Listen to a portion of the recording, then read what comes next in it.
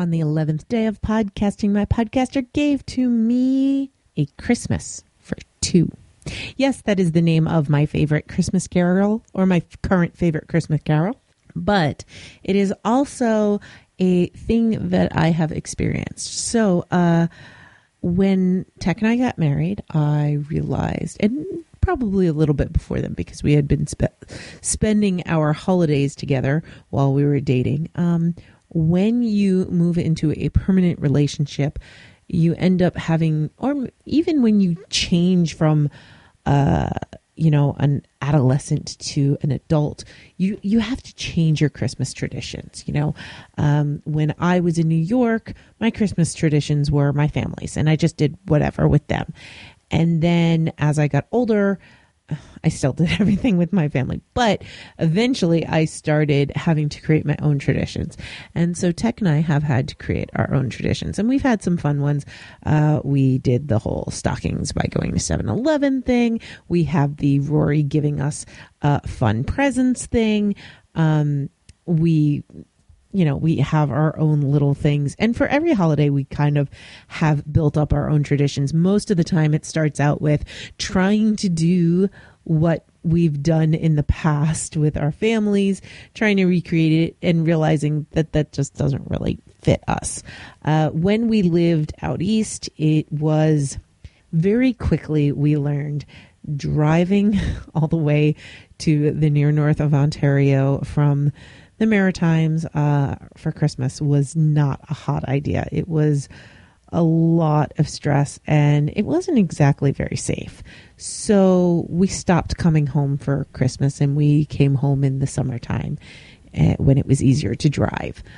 But that meant we had to come up with new traditions and new holidays. And one of the things that I really enjoyed, and this is actually Christmas for Three, is that shortly after we moved to New Brunswick, I think it was shortly after, maybe it was a year after, I don't remember, we started spending our Christmases with Mark the Caffeinated Ones.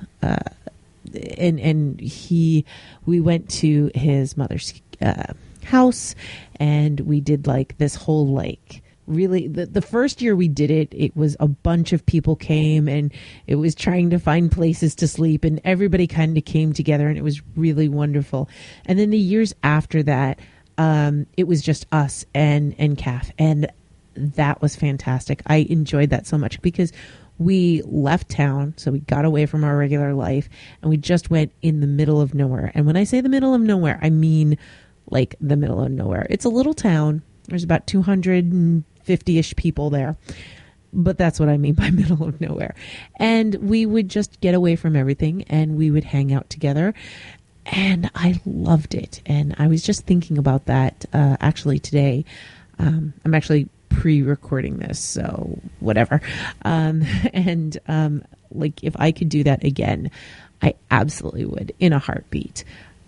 Because it just felt really nice. And that doesn't mean that, I'd rather, just go off in the middle of nowhere than see my loved ones. That's not the case. It's just when presented with the situation of we're not able to go home for Christmas, being able to build those new traditions gave it a very special place in our hearts. And so a lot of the traditions that we've struck are things that we've had to figure out what works for us. What's the best thing for us to do? And most of the time it's, how can I spend time with you? Even though we live together and we're with each other all the time, we actually really like each other. And that's generally what the holiday ends up being. And I think that's kind of what you want to do. And whether you're with somebody or you have a special friend that you can spend time with, or even if you're on your own and you can find a ritual that makes you feel good about yourself and happy, do it. There is no right or wrong way to do a holiday, even if it means not doing that holiday. And if holidays stress you out, and if there is a reason that you don't want to go home or you don't want to do certain things, you don't have to do them. Nobody has to do anything.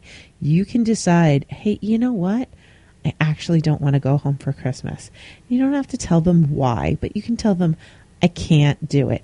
I just can't. And then you're done.